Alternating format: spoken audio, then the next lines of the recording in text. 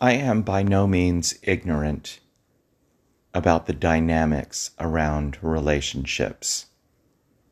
As I've mentioned to clients and anybody else who will listen to me previously, relationships begin and relationships end. And when a relationship ends, more than likely another one is right behind it. That's the way we progress. That's the way we learn. But it's unfortunate when relationships teeter on ending based on lack of communication. And I'm not saying necessarily lack of communication on both sides. I guess I should better say that there's a lack of understanding communication from one side or the other. I just posted a meme on Facebook that indicated positivity can't be delivered to someone who only acknowledges negativity. That, to me, represents someone who sees themselves as a victim. It's all happening to me. And I'm not saying that what this individual is going through is not trying, is not something that others can understand. What I'm saying is that communication around intent or a misperceived intent is important to be acknowledged. But then again, how can somebody acknowledge something when they're dead set on realizing they're right and the other person is wrong? I get that. That's human nature. But that's where the concept of friendship comes into play. If someone is truly your friend, and you realize that that person is truly your friend, then there's not a I'm right and you're wrong kind of situation. There is, let me hear what you have to say, let me share what I have to say, and let's understand each other based on what we heard. Unfortunately,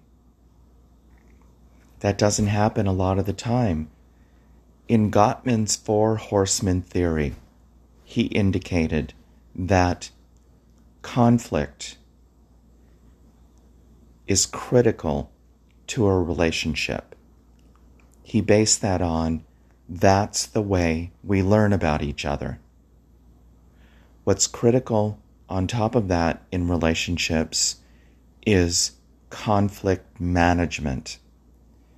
And one of the biggies that he talked about is listening and hearing.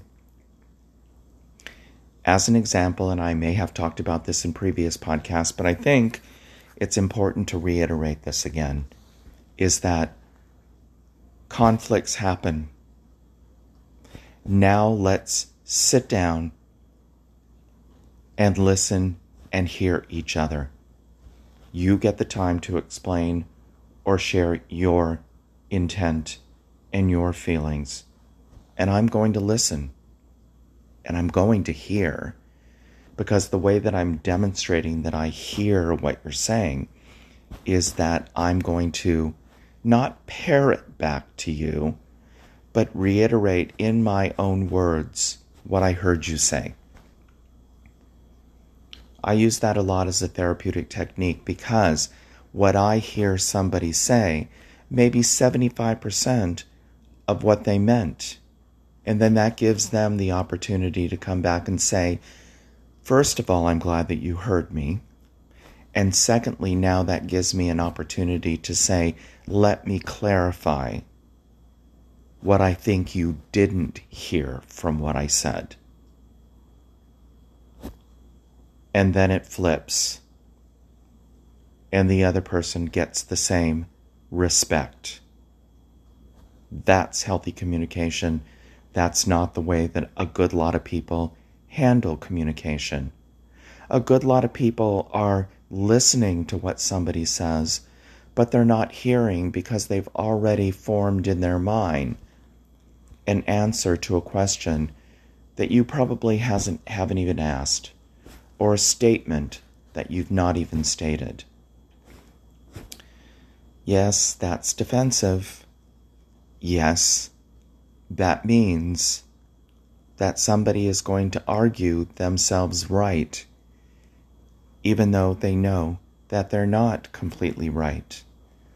Believe me, I used that strategy back in the day. I could argue something forever, even though I knew I was wrong, just so I could come out on the best side of right. And more than likely, I was on the best side of right because I was so insistent, persistent, and aggressive that the other person just backed down because they were sick and tired of dealing with me. I acknowledge that. I own that. But more importantly, in acknowledging and owning that, I also understand that. And that's not part of my life strategy now, but I do see it a lot.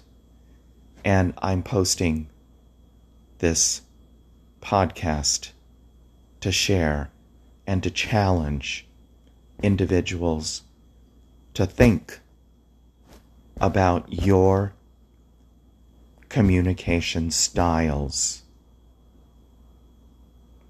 If you're truly trying to communicate with no malicious intent, then that needs to be thought about and portrayed.